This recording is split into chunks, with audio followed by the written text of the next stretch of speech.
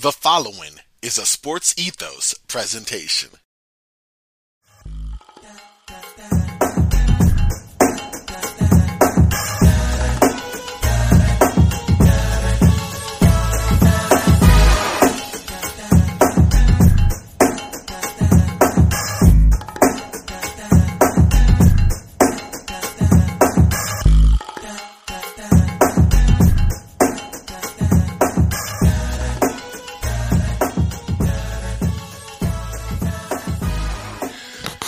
Yo, welcome to another episode of Roundball Ramble. I'm your host, Corbin Ford. You can follow me on Twitter, at CorbinNBA. This is, as the intro says, the Sports Ethos presentation, so check out Sports Ethos on Twitter, at Sports Ethos, online, sportsethos.com. Basketball, football, baseball, fantasy, all of that you want if they have it. Make sure to check them out there. We, of course, focus on the round ball, specifically the Oklahoma City Thunder, and I am super thrilled, super pumped to have a very special guest. If you follow basketball, you know him from The Athletic, Down to Dunk, OKC Dream Team, all of that. Andrew Schlecht. You can follow him on Twitter if you haven't been already, at Andrew K. Schlecht. Andrew, how you doing, man? I'm good, Corbin. How are you? Thanks for having me. Oh man, of course. I appreciate it. I'm good. I'm doing just fine. It's funny having you on because basketball-wise, big basketball fan obviously, but my favorite team is the Lakers, right? But Okay. Yeah. I've been a Russ fan for 12 years now. So Yeah. I've been a big Down to Dunk fan for a while just because thank you. keeping from afar Russ. And my theory, it was funny because I remember one year I was so excited to be a Down to Dunk listener was when right after the MVP season, getting Melo, getting Oh, PG. yeah, man. I was looking. So it's such a fun season, or such of an off season. The season Yes. wasn't fun, but the off season The was off amazing. season was, and I was so pumped. And my thing was, this is great. I could be a Lakers fan at the time; they were rough. I could be a Russ fan. I said, I just hope that Russ and the Lakers never join because Russ is going to Yeah. go where he's going to go, Lakers going to go where they're going to go, and I can keep those separate and be fine. So this year, of course, that theory was tested. I knew it was going to happen. It was horrific, but So bad. yeah. But just saying that, big fan of obviously your work on the Athletic, but even before that, draft content and such, it's really great. But Thank you. yeah, of course, knowing all things Oklahoma City Thunder. So I'm glad to have you for a bit. I wanted to just kind of recap their season, or get a recap rather, in your words, kind of what you liked, what you didn't like. I think we all knew going in kind of what to expect from a team that's still level one in a rebuild. But I mean, you're the expert here, sir. So I wanted to get it from you. Yeah, I mean, they eventually got to where they wanted to be, and it took a lot of levers being pulled by the end of the season, where they had to sit a ton of guys to get the kind of record that they wanted, which was very interesting. But Shea had a really great second half of the season. Josh Giddey was awesome. From the jump, he played really, really well. He's already one of the best rebounders at his position at 19 years old. And then the passing stuff is outrageous with him. And Dort had a pretty good season. He struggled at times. He started the season real hot, shooting at the rim, and then played pretty well at times, shooting it from three. But kind of had a so-so season and then ended with injury. And then everybody else kind of had a mixed bag. Like Poku had a nice end of the season, but a horrific start. Yeah. Trey Mann, similar, where he started really bad. Like in practice, Mark Daigneault was saying that he couldn't get his shots off against guys, and then ended the season where he scored 20 points in a quarter against Boston. We're just like, oh, okay. Okay. There's something real here with him. And then, I mean, it's really just a bunch of other guys that are just trying to make it in the NBA, man. I mean, they rostered 26 total guys Whoa. this season. And a lot of that was toward the end of the season where they were bringing in Jalen Horde for no one thought they didn't think they had enough guys for a game, and they just signed Jalen Horde. And he came in and played. Like Melvin Frazier was on a 2-8 in the season. Xavier Simpson had a hot minute with the Thunder. Just another tanking year for the Thunder, where they're trying to get the best draft position possible. I get that. And I mean, we're going to get into that a little bit, but so they succeeded in that front, at least getting, I think, a nice spot in the top two of a 3-4 player draft. We'll go on that in a bit, but that's interesting just hearing from the player side. I mean, I didn't watch as much OKC basketball as I was hoping to this season, but I did catch beginning of the season. I was watching Poku because I had Poku dreams, and then end of the season, of course, they're playing. It's on. It's that's the time to watch. But Yeah. yeah, from the players' side, transitioning more to the coaching staff, the front office. I mean, just general NBA fans, you think OKC Thunder, you think Sam Presti, Yeah. all the picks. Like these are just general buzzwords that come with the Thunder. But even with the coaching of Mike Dagenot, like what are your thoughts on the coaching staff? And I guess to a lesser extent, I know you've talked about it plenty, but of the front office and the direction that they're obviously taking the Thunder. Yeah. As far as the front office goes, this is going to be a slow rebuild. That's what they want. They want this to take some time just because they want to stack as many blue chip prospects on this team as possible. So some people feel like the rebuild could be over after this draft if they get the right players. I tend to believe that they're going to try to extend the rebuild at least another year would be my guess. And then as far as the coaching staff goes, it's mostly a pretty young staff. There's a couple former Thunder players on the staff, which is kind of cool. Eric Maynor being the one that people probably know best, joined the staff from the Blue the previous season. And then Mark is a really interesting NBA coach. I think he's really good. I think he really connects with the players. He's really young. I think he's only 37 years old. Wow. He's the same age as like Chris Paul. So, and he's a great guy. A lot of people just really like him. I really personally like him. I've gotten to know him a little bit, and I think he's an incredible person, and he cares about development maybe more than any other coach I've ever seen. Like he wakes up and just thinking about development every single day. And so he's perfect for this stage of the rebuild. And some moments from him that I just found funny is like, after games, he always kind of looks to see what the other coach wants to do. If they just want to wave after the game's over, they'll just wave. But there were times where like Jason Kidd came over, Chauncey Billups came over, and we talked to him about that after the game. And he's like, listen, like those guys are like future Hall of Fame players. If they're not already in the Hall of Fame, I'm just a guy, I mean, Mark's story is so fascinating. And I've been begging the Thunder to let me have him on a podcast just to talk about his story. Yeah. Because he had this job lined up to be a professor before he got the head coach of the Blue job. Oh. Like he was just going to go be a teacher at the University of Florida. Okay. And Sam Presti calls him and offers him the Blue job. And he and his wife moved to Oklahoma City, and he takes the Blue job, and he was the head coach for the Blue for several years before he was brought up as an assistant coach and then eventually the head coach. Wow. So it's just really interesting, the crossroads that he had, where it's just like one phone call and somehow he goes down this road where he's a millionaire basketball coach. That is crazy. So it's fascinating. Like I love Mark. I love his story. I love his passion. And I love getting to watch him coach up close, because the media seats for the Thunder, we get to sit down on the court basically. Oh, snap. And it's so much fun just watching him coach these young guys. That is cool. I'm a sucker for a story anyway. I think always from like everyone just sees point B and it's like, okay, but how do they get there? And that in between part is so interesting. I did not know that. So like, I'm like, oh, okay.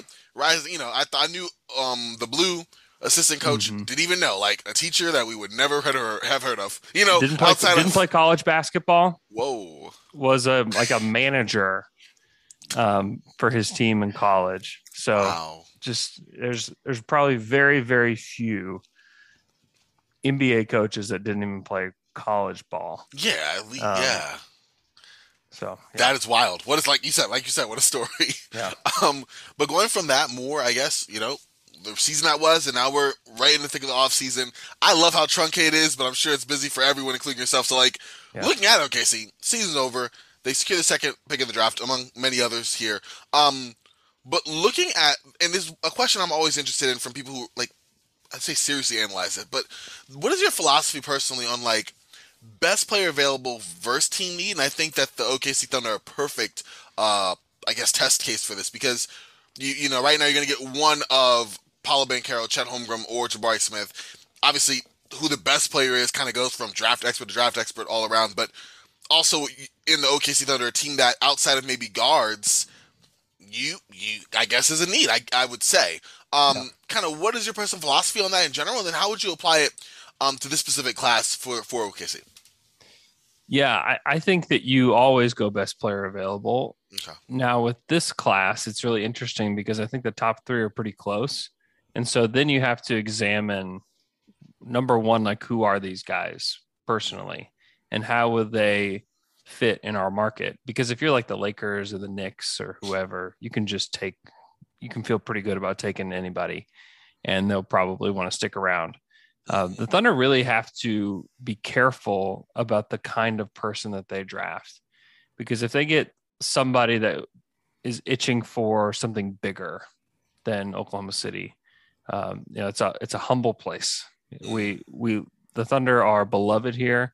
If you want some place where you can go play basketball, be one of the richest people in the city, you can live wherever you want. You can live the highest life possible in Oklahoma City. If you're making $1 million in Oklahoma City, man, you are a king here. Wow. And those guys are making a lot more than that. So like you can have whatever you want here, but you don't get the same stuff that you do in Miami, New York, Los Angeles. There's not a beach here. There's just, we're limited and we're not going to get free agents and we're not going to get the glitz and glamour that all these other places do. So selecting the right personality, I think, is just as important as like getting guys that are uber talented because you just have these guys for a certain amount of time. Yeah. So I think with those three being close, I think that the Thunder would have to examine like, okay, whose personality fits best and who's most likely to want to stay for their third contract. Because the second contract on a rookie scale deal, most everybody signs it. It's extremely rare that somebody doesn't. So they're going to be in Oklahoma City for 8 years. Now, how can we get them to stay for 12 or 15 if they're going to be great? Mm-hmm. They're able to do that with Russ, and they actually got to be the ones to choose to let him go. And then how do we do that again? How do we replicate that? And I think that's the question that you have to ask about who they're taking it to. And so a lot of people want to ask, like, why not Paolo Banchero for the Thunder? Mm-hmm. And there's rumors right now that the Thunder are considering him, but I think you also have to like look at the kind of lifestyle that maybe Paolo would favor. I'm not so sure that would be Oklahoma City, to be honest. So those are definitely factors, especially when you're drafting Oklahoma City, is like who are these guys? What's their talent level? Now, if a guy who loves the glitz and glamour is LeBron James level player, so be it. Take him. Mm-hmm. You're not going to let your market keep you from taking a guy who is going to change the NBA.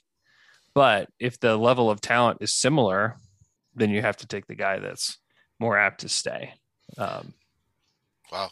Yeah, that's interesting. That's a whole nother layer that you're right. Like in a small market, not just what I was thinking, okay, who's the best player, best fit with the roster, but also like, okay, we want to keep this person long term. We're looking out past the rookie scale. We're trying to see what type of personality fit. Wow. Yeah, that's very interesting. Thank you for the insight there. And I guess kind of taking that and adding it to that player kind of ranking. I know personally, having listened to a few other pods, but how do you kind of have the following big three in Jabari Smith, Paolo, and Chet ranked with all of that you stated, moving forward for OKC? Yeah, I think it's Chet, Jabari, Paolo, definitively for the Thunder. I think they'd be fine taking Jabari Smith if he's the one that falls to 2. He fits them very well. They need a play finisher. They need a big. He does both of those things very, very well, and he's a good defender. Chet Holmgren, his representatives have already leaked to the media that they would like to be in Oklahoma City, which that's music to Sam Presti's ears. Great. Good. We would also like for you to be here too. So I think that's mine. I don't have any clue what the Thunder want because they don't tell anybody what they want. It's not like they're not in contact with people during this time. I think that they are. However, they're not telling anybody what they're doing. So if you hear about, the Thunder love this or the Thunder want that, you just have to be super careful about what you believe and what you don't. Because somebody wants you to believe it for some reason, and it's not Sam Presti. It's somebody else. So why is everybody wanting everybody out there to believe that Jaden Ivey is on the Thunder's radar. Like, why? Yeah. I don't know. I don't know why. It could be true. I'm not saying that it's not true, but somebody really wants everybody to know that Jaden Ivey is wanted in Oklahoma City. And that is interesting. I'm not sure what the reason is. Yeah, that is funny. I mean, like you said, I guess it's comforting in a way to know that, hey, whatever smoke screens coming out are not coming from our team. So, like, we can be confident, like, 9 out of 10, not even giving it any airspace because we know, airtime rather, that's not something. Whereas, like, compared to, like, a team I know has just heard a lot about, like the Pelicans the last couple of years. Like, all sorts of stuff. Or, I mean, I'm a Lakers guy, so delusional fans, myself included, all sorts of, we could trade for Russ or Kyrie, not Russ, my bad. Yeah, so that's interesting. But, yeah, that makes a lot of sense. Wow. But I have one more question about Chet before just moving on from him. He's your ideal fit. Is that more, I guess, from what he provides on the defensive end of the floor, how would you see him offensively kind of adding value more than maybe like a trail big shooting the three?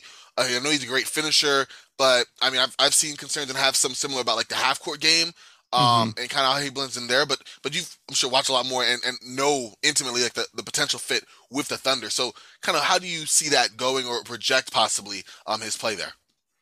Yeah, I mean, Chet in a more like spaced out, wide open offense that involves one of like the best passers in the league and Josh Giddey at 6'8", and then Shea, who's just got a ton of gravity in himself, who's going to, I mean, he led the league in drives last year, and the bigs he was playing with was like JRE and Muscala and Derek Favors, add an actual legitimate threat to finish at the rim, who will shoot the three. He will shoot mid-range jumpers too, and can help lead the break.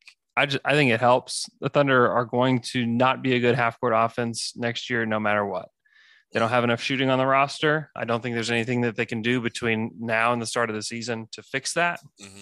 They could draft AJ Griffin. That's not going to be enough.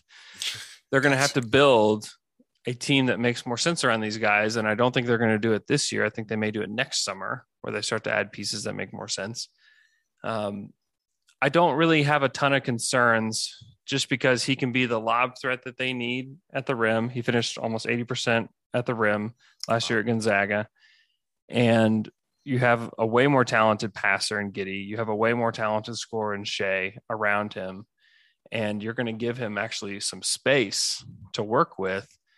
I think that he could expand his offensive role. But again, the Thunder offense is not going to be a good offense next year. They're going to be bottom half of the league, almost certainly, if not bottom 5.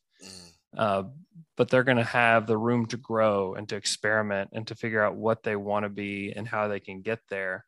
I can tell you they want to play fast. They want to play 5 out as much as possible.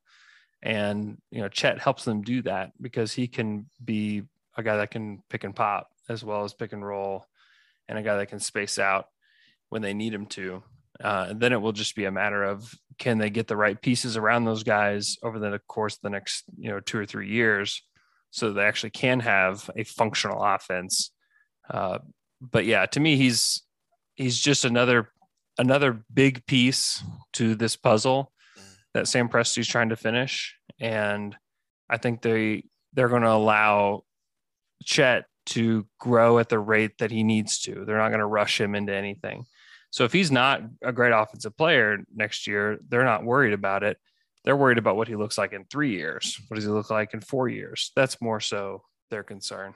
Got it. The grow out time is farther out than just the here and now. Yeah, definitely. For sure. Okay, so like moving from the draft and kind of going to what you said, looking out, moving forward, I guess it's not really a big thing, but are there any free agent archetypes that you would like Oklahoma to pursue? I doubt it's a major factor in this offseason in their team construction, but a question I was curious about. Yeah, I would say that they will not be using free agency at all because they have a roster crunch issue right now. So they're going to carry probably 19 guys over the summer, and they're going to have to figure out who they want to cut. A bunch of guys that played on the team a lot last year are going to have to be let go. So it could be via trade. It could be they could just waive a few of them that have non-guaranteed deals. So I would anticipate that they will draft 2 or 3 players on Thursday. They will play those guys in summer league, figure out who they like, who they don't, make some roster changes, and their roster's already pretty much full. Wow. So I don't think they'll be using free agency at all this summer. They didn't last year either. They just brought back Mike. They gave Shea his max deal, and then they pretty much had their roster set. They brought Vic Krejci over, who's already here, but they brought him up from the blue, and that was kind of what they did. And that will be for the foreseeable future. They're going to have a few picks in next year's draft too. So they're going to add to that roster crunch again. And then eventually some of these guys aren't going to be any good. And so they're going to have to cut them loose. Yeah. And then they're going to have to start to really fill in the team with real veterans that can really play ball with Shea and Giddey, and then whoever they take it to. Wow. Yeah, it's going to be interesting kind of seeing this, like you said, play out the way you're describing, because I was a little bit younger, but from OKC's rise was so quick, it seemed, from like 2009 to like 2011, already in the playoffs and just hitting in the draft and going that quickly, where now it's okay, we are starting literally from scratch with this. Yeah, for sure. Definitely interesting. Well, closing out the offseason, which is definitely going to be just transformative, I guess, in who you pick now moving forward. But I'm a big superlative fan. I have a few just rapid fire to throw at you concerning the roster that we do have now. And at first I put them out, like, Corbin, these are kind of basic, but I don't know, maybe they aren't. So I'm just going to get your thoughts. The first one is, currently, who is the best player on the Thunder? I mean, you're like, hey, that's our guy. Yeah, Shea. Okay, see, that was basic. yeah, he's easily the best player. Yeah, he's awesome. I think he's better than a lot of people realize, just because, nobody watched him last year. Let's just be frank. Like, nobody watched Shea play. He killed the Lakers several times. He did. That half-court shot, I was done. Not half-court, but essentially. Yeah, amazing. Yeah. Yeah, man. I think he honestly could be like, I don't want to put a cap. I'm still learning as an evaluator, but, like, I see right now, like, potentially second best player on the team. Like, I think, like, he definitely just he's able to initiate offense, and his offbeat, like, is not quite fast. He's a unique player, but I really like him. Yeah, he's great. Definitely. Now we gotta go the other side with rebuilding Thunder. A lot of guys who you said like probably won't be basketball players in the NBA. Who has been, whether you want to say worst or the guy who has the most to improve, however you want to put that, which player is that? Yeah, Teo Maledon was easily the worst guy in the Thunder last year. Oh wow. Shot 37% from the field. He played the most minutes on the team the season prior, and then he only played 900 minutes this year. So, he played a much lesser role. He got outplayed by Trey Mann, who kind of took his spot. Guys like Aaron Wiggins took minutes from him too. So it was just an overall really rough year for Teo, who is still 20 years old. He could bounce back. He could be better. But to me, he's probably one of the guys that's going to be left out whenever this roster crunch happens. I get that. I have one play I want to ask you that I was really high on going into this year that kind of disappointed me. How far from Teo is Darius Bazley potentially on this? Yeah, they like Darius quite a bit just because of his defensive versatility. Offensively, he's got a ways to go. He doesn't quite know who he is yet as far as what he's going to be offensively. He shot 29% from three, only 42% from the field overall. If he can learn that who he is basically a corner 3-point shooter who attacks a closeout and plays in transition only, and then defends at a high level, I think he'll make it. The problem is he'll do that for a couple games and then he'll get the itch and then he'll try to take guys off the bounce and it doesn't work out for him. And so to me, it's just there needs to be a maturing process for Darius for him to make it. Interesting guy. He's always saying a lot of really interesting things on the podium. So I like having him around because of that. Okay. And he's genuinely a good guy. Like I think he's a good guy, and I think he's really trying hard. But the Thunder don't want to box in players, so they don't want to tell Darius like, "Hey, this is who you are." Yeah. They would like for him to figure it out in some ways, so that he has the room to explore if he can get better. But this next year is going to be pretty pivotal for him.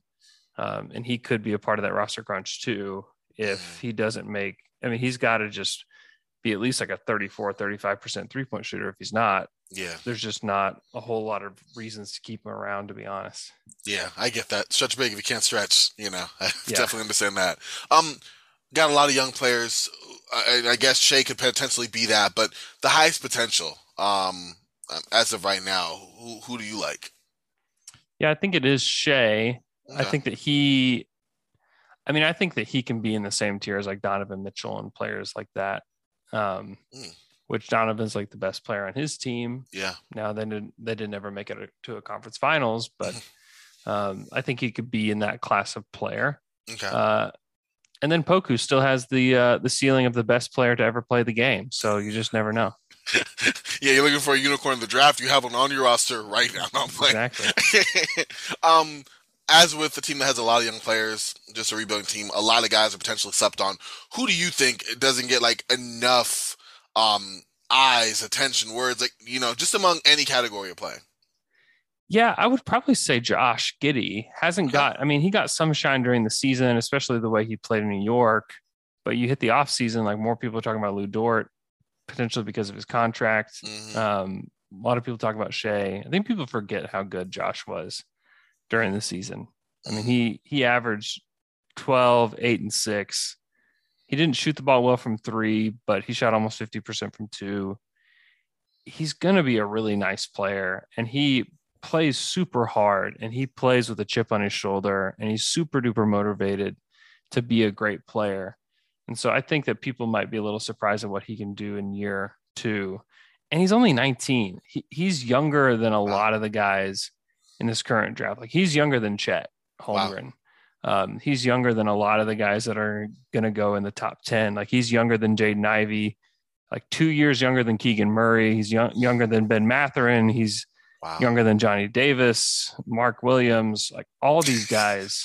He's a lot younger than all these guys. So just imagine what he would look like if he were coming into this draft. I think that he would probably go in the top 10 in this draft too. And he's already had a year of experience and a year to be a pro, and he's going to have an entire summer to get better. And I have no doubt that he's going to put the work in. So I know that he's somebody that definitely fell off the radar because of the injury at the end of the season, but I think people may be surprised at what they see from Josh at the beginning of next season. Okay. Wow. Yeah, I'm about to say, it looks like a second-year jump is in play for Giddey for sure. And then just in the superlatives, who is the no, yes player? I put interpret that as you like, but we all know one of those guys. Yeah, it's Lou Dort for sure. Okay. He takes he took 7.7 threes per game last year. Whoa. I mean, that's crazy. I mean, he shot 33%. There was a point in the season where he was shooting over 40%, and that fell off quite a bit afterwards. But yeah, he's willing to take whatever shot he is. I mean, he takes big risks on defense too. I mean, there was the game where he stripped De'Aaron Fox with 5 seconds to go. They're down 1, stripped the ball from De'Aaron Fox, took it coast to coast, and made a layup to win the game. Wow. I mean, he's just, and Mark always talks about him like I'm trying to remember how he phrases it. But he says something like, basically, like, he is like so in the game, it's like almost like he's blacked out and just like in the basketball game, and you can't take him out of it, Wow. Whereas like with Darius is like all over the place. Poku is all over the place. But like Dort is just like in the game. Locked. Like, yeah. Crazy locked in. I get that. That's cool. Wow. And that's funny that you say that, because he did kind of transform to a 3-point bomber. I did not know how many exactly. That's not shy to put him up. Yeah, he took almost 400 threes last year. Wow. Yeah, and he only played 50 games. So. Wow. Okay. Yeah, the math on that's wild. Yeah. Well, Andrew, I got to close out here. I asked all first-time guests this, but I think it's such an interesting question. Who are your top 5 favorite players of all time? I went to Summer League last year. I had my phone with my wallpaper, and it was Russell Westbrook, Tay Rozier, Michael Beasley, Latrell Sprewell, and Monte Ellis. And a guy had asked me, like, who are those players? And I was, like, paying attention, but not really. Like, oh, those are, like, my top 5, like, best players of all time. He's like, Like, what? And I was like, oh, I mean my top 5 favorite. And I know he was judging, but like, listen, I like the crazy guys, the no Yeah. yes guys. Like, those are mine. But I'm interested. I mean, big basketball fan in general. Obviously, diehard OKC fan. You've watched a lot of great players through, come and go out of OKC in general. Who are your top 5 just favorite? For any reason, I'm curious. The Hoop Yeah. Vibe squad. Shaquille O'Neal is definitely my favorite player ever. Okay, That's what I grew up on. Okay. Yeah. He was my favorite player growing up. I'm a huge Dion Waiters guy. I've always loved Dion. Philly cheese. Yes. More so for the off-court antics and just the fact that he beat that Warriors team in Miami at the buzzer. Yeah. That will always be near and dear to my heart. Big Earl Boykins guy as well. Okay. It just looked like a child out on the court. He's 5 feet tall. It was unbelievable. Loved watching him play for the Nuggets. It just amazed me that he could just go and get buckets against guys. I mean, just unbelievable. I love Carmelo Anthony. I was always a big Melo guy. When he came to Oklahoma City, I was so excited. And he still to this day is the coolest person I've ever been in the room with. Like, he's easily the coolest guy. And he's cool because he makes you think that you're cool too when you're talking to him. Russ makes you think like you're a pile of dirt. But Melo makes you feel like you're cool when you talk to him. So that is dope. Definitely one of my favorite guys. Number 5. I'll just say I love talking to Mike Muscala. So I'll say Mike Muscala. He's just a whatever player, but he's just a dude and he's fun to talk to. And so I'll put Mike there for now. Also shout out to Mike's dad, who's like super active on Twitter, and Mike isn't even on Twitter, which is the most hilarious dynamic. So, yeah, that has to be funny. Wow. Well, Andrew, this has been a blast. I do appreciate you taking the time talking some Thunder.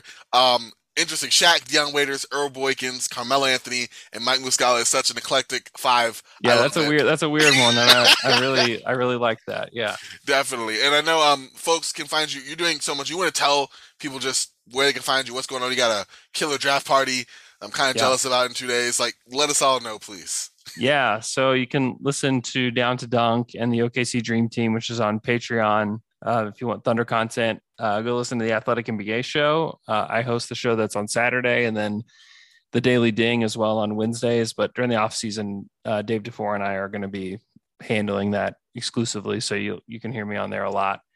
And then if you happen to be listening to this and you live in Oklahoma City, we're having a draft party at Fassler Hall in downtown OKC from 6 to 10. And it's going to be amazing. It's you have to be there if you live in Oklahoma City and you love the Thunder. Yeah, that sounds really, really dope, man. Wow. Well, thank you again, Andrew. I do appreciate it. Folks, you can find me on Twitter if you want to at Corbin NBA. Check out, of course, Sports Ethos on Twitter at Sports Ethos, online, sportsethos.com. We got to go. We got some more great stuff coming up this week. The draft is here. Time you listen to this, so it's really going to be dope. I'm super pumped, but we got to go. So for Andrew, for myself, we are Frosty. Y'all stay frosty, and I'll talk to y'all real soon. All right, y'all.